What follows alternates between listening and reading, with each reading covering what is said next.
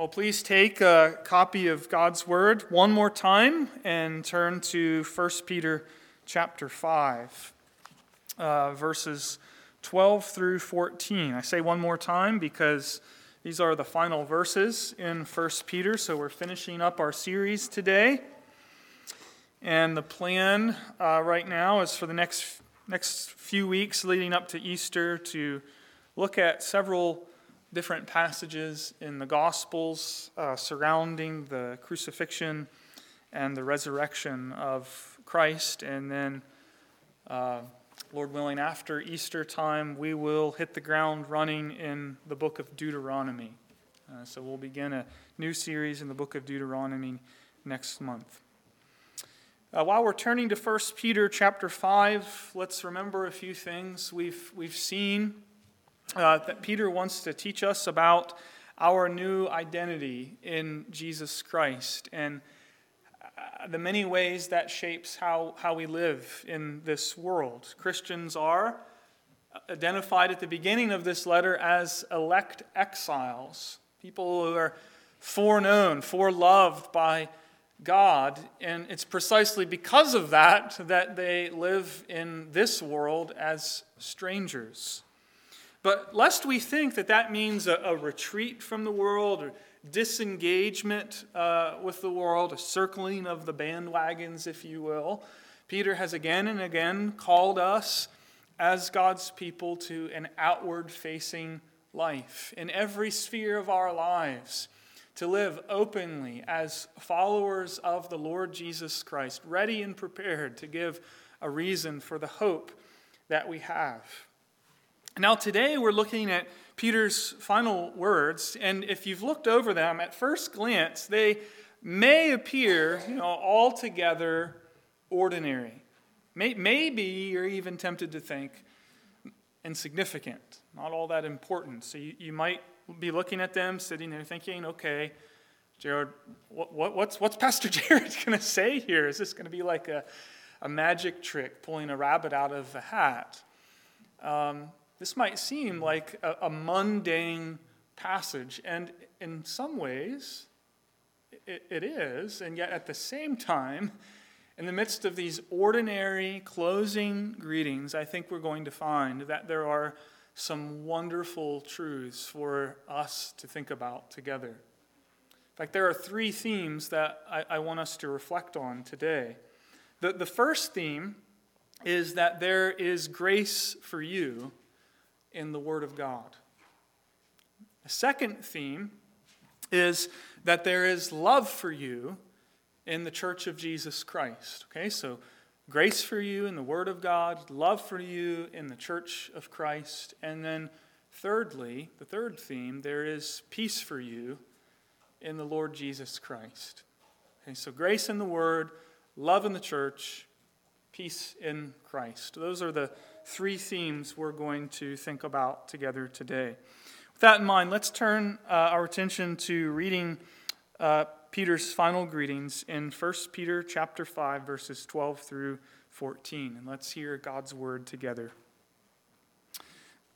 By Silvanus, a faithful brother, as I regard him, I have written briefly to you, exhorting and declaring that this is the true grace of God. Stand firm in it. She who is at Babylon, who is likewise chosen, sends you greetings, and so does Mark, my son. Greet one another with the kiss of love. Peace to all of you who are in Christ.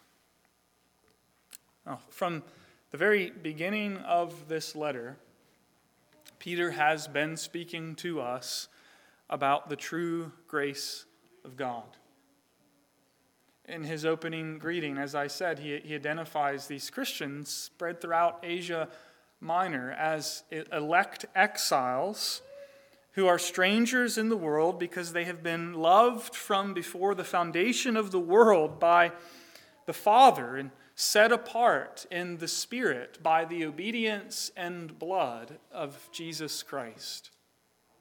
And right after his initial greeting, Peter launches into a doxology, a word of praise to the God and Father of our Lord Jesus Christ, who, according to his mercy, has caused us to be born anew to a living hope through the resurrection of Jesus Christ from the dead. And he's given us an inheritance that is being kept in heaven for you, that is imperishable and undefiled. And Peter has also talked to us about God's grace to us as a people. He's talked to us about our corporate identity as God's people. Ask the question, who are we? And Peter's answer is that through Christ Jesus, you are a holy nation, a chosen race, a royal priesthood, a people for God's own possession. People who have been called out of darkness into God's marvelous light so that you may tell others about the greatness of your God. And so you see, with all of that in view as well, Peter has talked to us about this new identity that we have in Jesus Christ. And he, throughout the letter, in different ways and in different contexts, has also talked to us about how that new identity governs and shapes how we live in this world as we await the appearance of our blessed hope. And so from beginning to end, 1 Peter is a letter about the true grace of God. And it's to this theme that Peter returns at the end of his letter. And it's the first theme that I want us to think about together this morning. That there is grace for you in the Word of God. Have a look again at verse 12, where Peter says, "By Silvanus, a faithful brother as I regard him, I have written briefly to you, exhorting and declaring that this is the true grace of God. Stand firm in it." Now, a couple things we need to say before we get to the heart of what Peter is saying here. Silvanus is another name for Silas. And so most commentators believe this Silvanus is the same Silas that was a partner with the Apostle Paul in some of his missionary journeys. So you can read about him in places like Acts chapters 15 through 18, in 2 Corinthians 1, and in 1st and 2nd Thessalonians. So Silvanus was a known leader in the early church, except when he was with Paul, they never actually made it into Asia Minor, the churches Peter's writing to in this letter. We read in Acts chapter 16, verse 6, that Paul and Silas were forbidden by the Holy Spirit to speak the word in Asia. And so while Silvanus was known among many churches founded by Paul, he was likely not as well known in the churches to which Peter wrote this letter. So Peter is commending Silvanus to them, saying he regards him as a faithful brother. He is putting his apostolic approval on him. And I think he does that because Silvanus was most likely the one delivering this letter to the churches throughout Asia Minor. I think that's what Peter means when he says, "By Silvanus I wrote to you." Some think that this means he was Peter's amanuensis, secretary of sorts, somebody who wrote the actual letter of 1 Peter as Peter dictated it, perhaps. And we certainly have examples of that in the New Testament, for example, Romans, but that's made clear in a very different way. I think what Peter means here is he's saying that by means of Silvanus, he's delivering and communicating his letter. So he's the carrier, the deliverer, and the communicator of the content of 1 Peter to these churches throughout Asia Minor. So he's the delivery system, if you like. If I were to say to you, I'm going to write to you through email, you don't actually think that Gmail is writing the email for me. You understand that it's a means to communicating the message. Peter means something like that here. And all of this really serves to underscore just how weighty a thing it really was and is to receive Peter's letter. Right? This is not some postcard sent from Rome, and you turn it over and on the back it says, from Rome, wish you were here, love Peter. That's not what this is. It is not a throwaway message. This is a letter written by an apostle of Jesus Christ. In other words, this is a word from the risen and reigning Christ to his church, written by the apostle Peter, delivered now in the hands of Silvanus. So it's a letter that comes to the churches with a great deal of gravity and authority. And notice what Peter says this letter is all about. Don't miss this. I've written briefly to you, exhorting and declaring that this is the true grace of God. So what is it that the risen Christ wants to communicate to his people throughout Asia Minor and around the world through the Apostle Peter and by the hand of Silvanus? He wants us to understand the true grace of God. He really is talking here about the entire letter. What is 1 Peter all about? It is about the true grace of God. As I said at the beginning, the reality of our new identity in Jesus Christ and all of the exhortations and calls to obedience that flow from that, the promises and the commands, all of it together as a harmonious message communicates to us the grace of God to us in and through the Lord Jesus Christ. A grace that redeems sinners from sin. A grace that redeems sinners from lives of futility.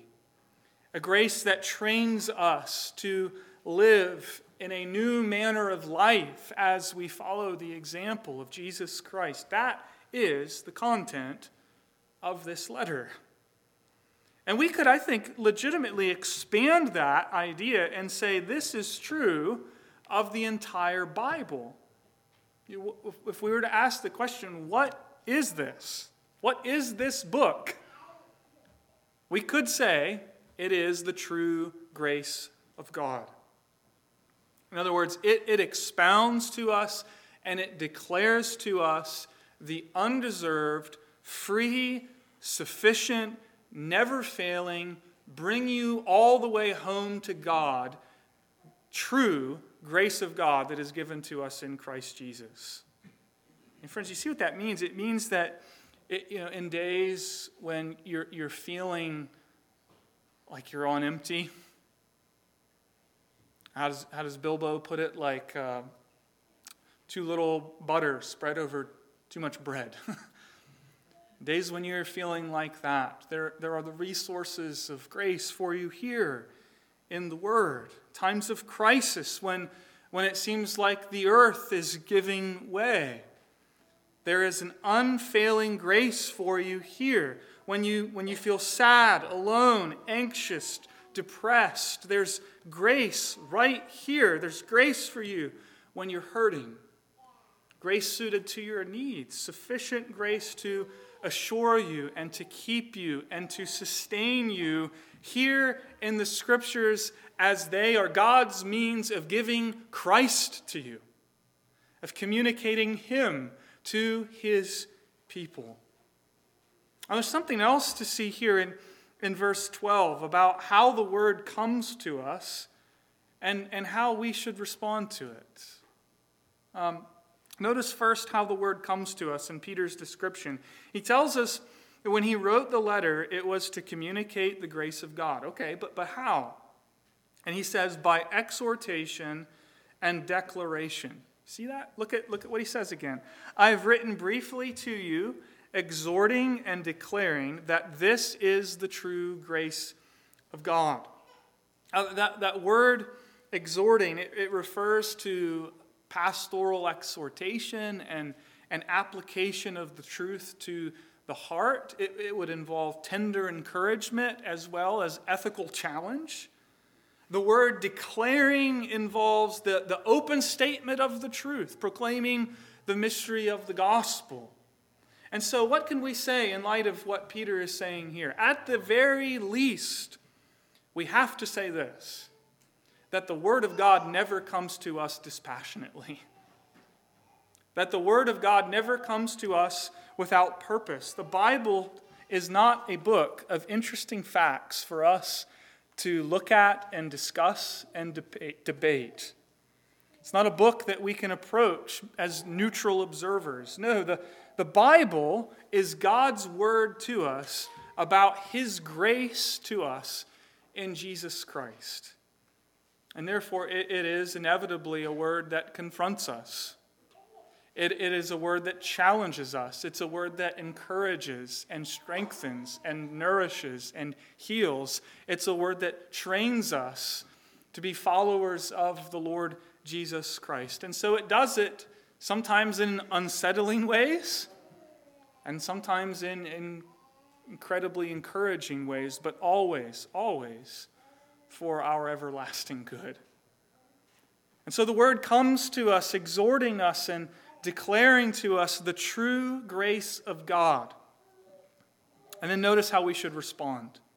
The rest of verse 12, I've written to you, exhorting and declaring that this is the true grace of God. Stand firm in it, Peter says. Stand firm in the grace of God. Take your stand on the grace of God in the good news of Jesus Christ that is found in Holy Scripture. Take your stand on the Word of God. That's what Peter is saying to us. He's reminding us that it's reliable, it's unchanging, it will not fail you. That's an amazing truth to think about when we realize that there are shifting sands all around us, aren't there? There are so many talking heads, so many competing voices vying for our attention and our allegiance. So many gurus who are offering, their take on what your problem is and how it needs to be solved, what you should believe and how you should live. So many political pundits, so many TV personalities who are bickering back and forth about what's true and what's right and what you should think. It can all be very disorienting, can it? It's no wonder that people so often feel confused in our times. In this world, we need, don't we? We desperately need a solid, sure, dependable source of truth. And Peter's reminding us that it's found right here in the Word of God. You can stand firm by taking your stand here because there is grace for you in the Word of God. That's the first theme. Let's run on to the second theme, that there is love for you in the Church of Jesus Christ. Jesus was emphatic about this, wasn't he? A new commandment I give to you, that you should love one another. We sometimes in our circles talk about the marks of the church, and we'll mention the ministry of the word, the proper preaching of the word, the right administration of the sacraments, and the exercise of church discipline. But don't you think that love belongs right alongside of those traditional marks of the church? Because in a church where the word is rightly being proclaimed and communicated and is rightly being received, the fruit of all of that, according to this word, is love. Love among the people of God. And so this has implications for church life, love in the church. It means, at the very least, that the church is not a loose association of individuals. It is, in fact, a fellowship of believers who are bound together in love. And I want you to see how Peter bears witness to this reality in a number of ways in these verses. First, in verse 12, we could just skip right over this. He calls Silvanus his brother. And in verse 13, he refers to Mark as his son. Not here a biological son, but he's saying, Mark, my son in the Lord. According to tradition, this is John Mark. This is Mark, who became a close associate of the Apostle Peter and stuck with him through thick and thin. And it looks as though he's with Peter there near the end in Rome. This is Mark, to whom Peter would relay his eyewitness account of the life and ministry of Jesus Christ. And we have it in our possession today. It's called the Gospel of Mark. Okay, but notice, Peter calls Silvanus brother and Mark his son. And we've got to recognize that that's not throwaway language. These are not synonyms for, Peter's pals. But this is purposeful language that Peter uses because Peter understands that this is what the true grace of God does among the people of God. When people come to Jesus, they're united to him, and in him they are united to one another as one people, one nation, one family, a brotherhood of believers. We can see the family ties in another fascinating way in verse 13, in the somewhat cryptic language where Peter says, "She who is at Babylon, who is likewise chosen, sends you greetings." Now, she who is at Babylon is code for the church who is in Rome. She is the church. Babylon is Rome. Okay? Remember, in the Old Testament, Babylon was a worldly power that sent God's people into exile. And that event in the Old Testament was paradigmatic for the New Testament church's self-understanding, understanding the nature of the church's existence throughout the world. Right? We are a people in exile, waiting to go home one day. The powers of the world, like Rome, are like Babylon, and the church is a sojourning community dwelling in a foreign land. And so think about this. Peter began this letter greeting the elect exiles of the dispersion throughout Asia Minor, okay, who were foreknown by God, foreloved by God. And now he closes this letter saying, "She who is at Babylon, who is likewise chosen, sends you greetings." In other words, Christians in Rome who are likewise chosen and loved by God send greetings to fellow exiles in Asia Minor who are foreknown and loved by God. And so for Peter, think about this, Christians in one place treated other believers in another place as fellow exiles waiting to go home one day. They are not unrelated. They are not unconnected. They share the same identity, calling, and destiny because they are all together united to the same Lord. And isn't that just a wonderful reality to think about? And what if we thought of fellow believers and Christians in other places of the world that way more and more, as fellow exiles and sojourners, fellow citizens of the kingdom of God, fellow members of the family of God, and heirs of the promise. You see, by example, that's precisely what Peter is doing in his closing words here. He's telling us this is how we ought to think of our fellow believers. So, not only then does Peter model the love between individual Christians with brothers like Silvanus and his youth in the Lord, Mark, He shows there is a connection and love between whole congregations. The church, you see, is distinguished by its love, by concern and mutual care. Love is to be the prevailing characteristic of the Church of Jesus Christ. It is.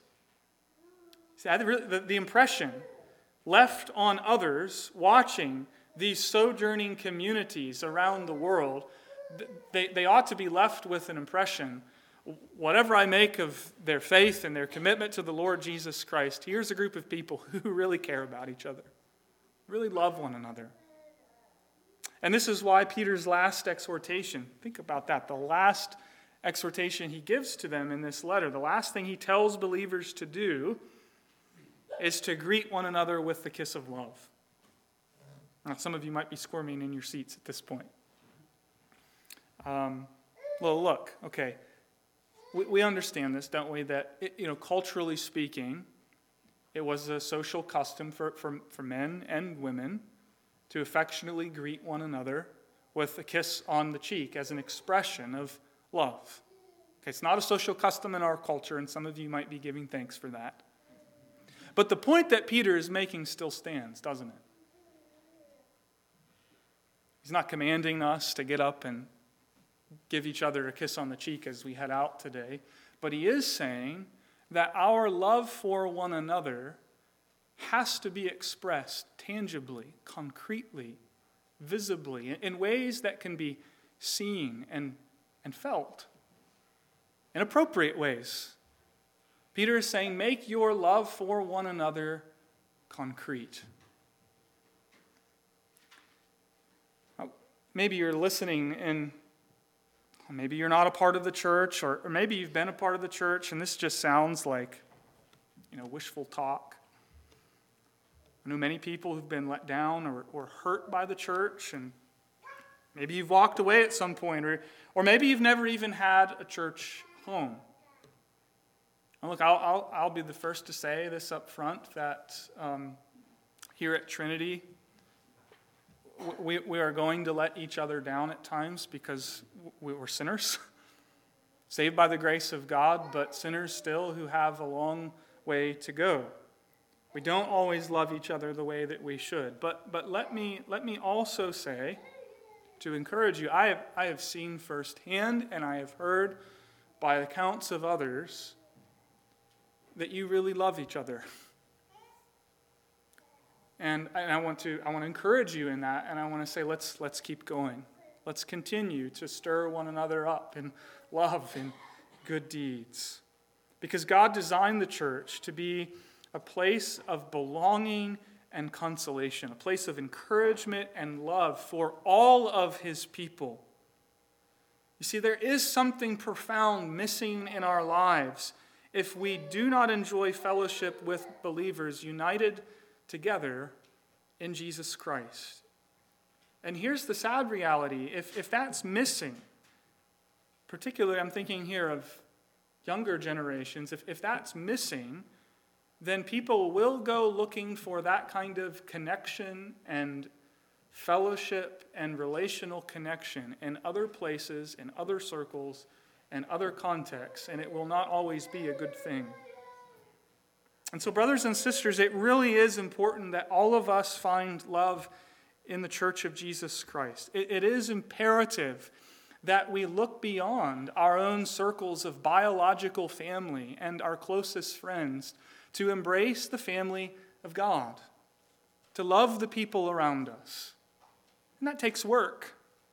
It takes sacrifice. It takes time. It takes energy. It takes commitment. But it's something that naturally flows out of the gospel that we profess.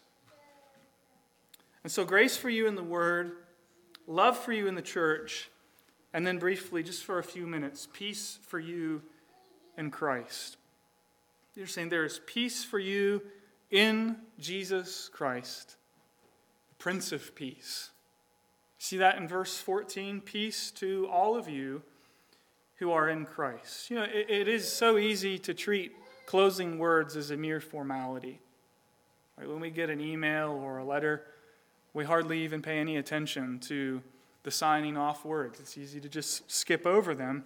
But friends, we miss something truly wonderful if we do that with Peter's words here. He follows the traditional greeting at the end of this letter, but it is no mere formality for Peter. He turns it into a benediction of God's people, a word of blessing to those who are in Christ Jesus. You see, he expresses one of the principal blessings of the gospel here, peace peace in Jesus Christ, peace with God, peace that comes from God.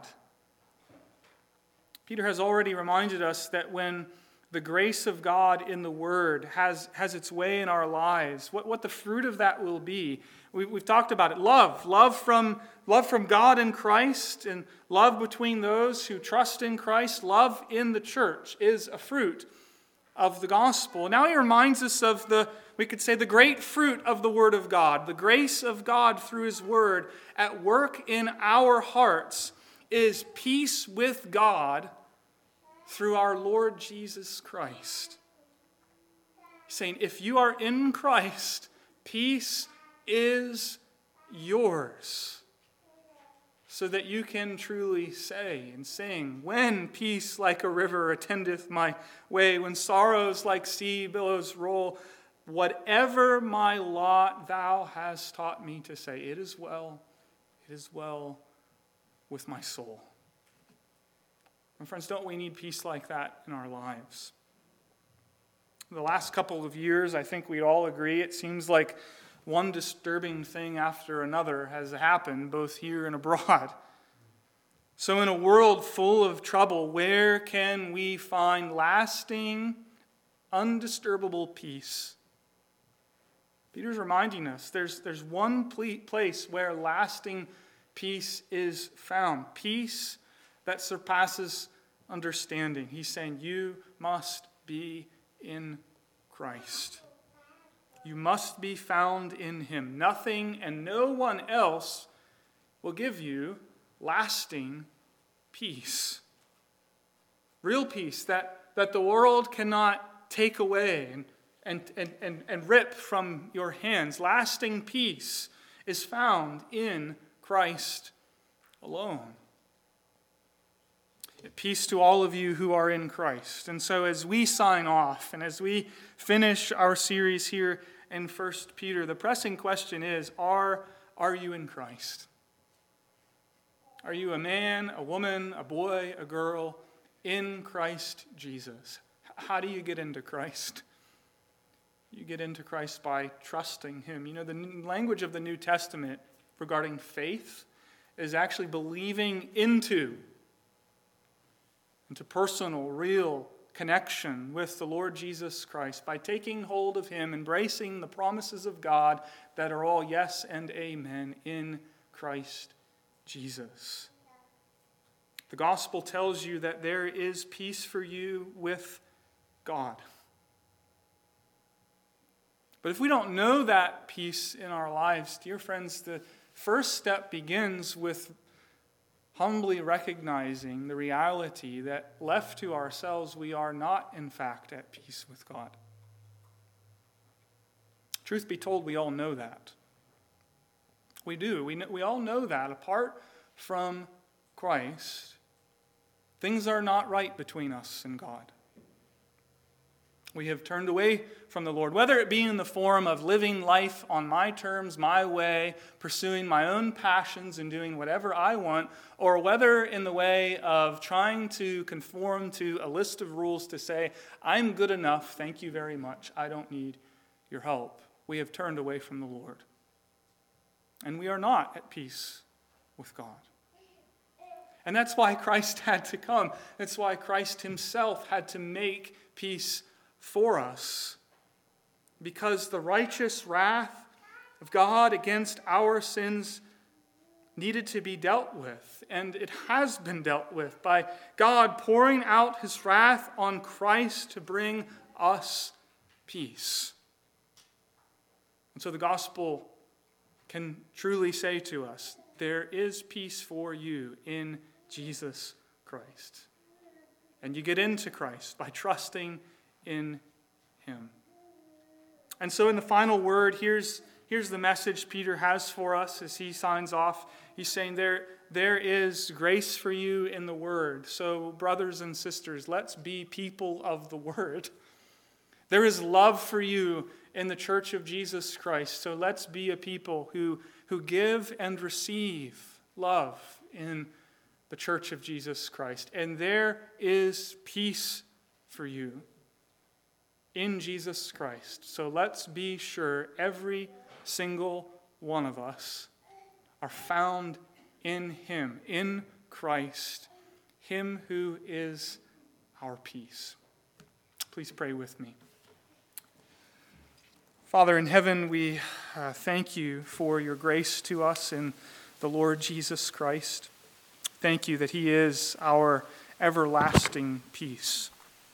We are grateful for these several months together in this book, this letter that Peter wrote and is ultimately from you to your people. I pray that we would take its truths with us and that you'd hide them away in our hearts. We pray that we would know for ourselves that there is grace to be found in your word as it gives to us the resources of our Savior Jesus Christ. We pray that our community here, that our life together as a church would reflect that this gospel reality, that there's love in the family of God. And we pray that each and every one of us, our loved ones, even people here who do not know peace with you, that today might be the day of salvation when you draw them to the Lord Jesus and they find in him everlasting peace. And we ask all of these things in the name of Jesus. Amen.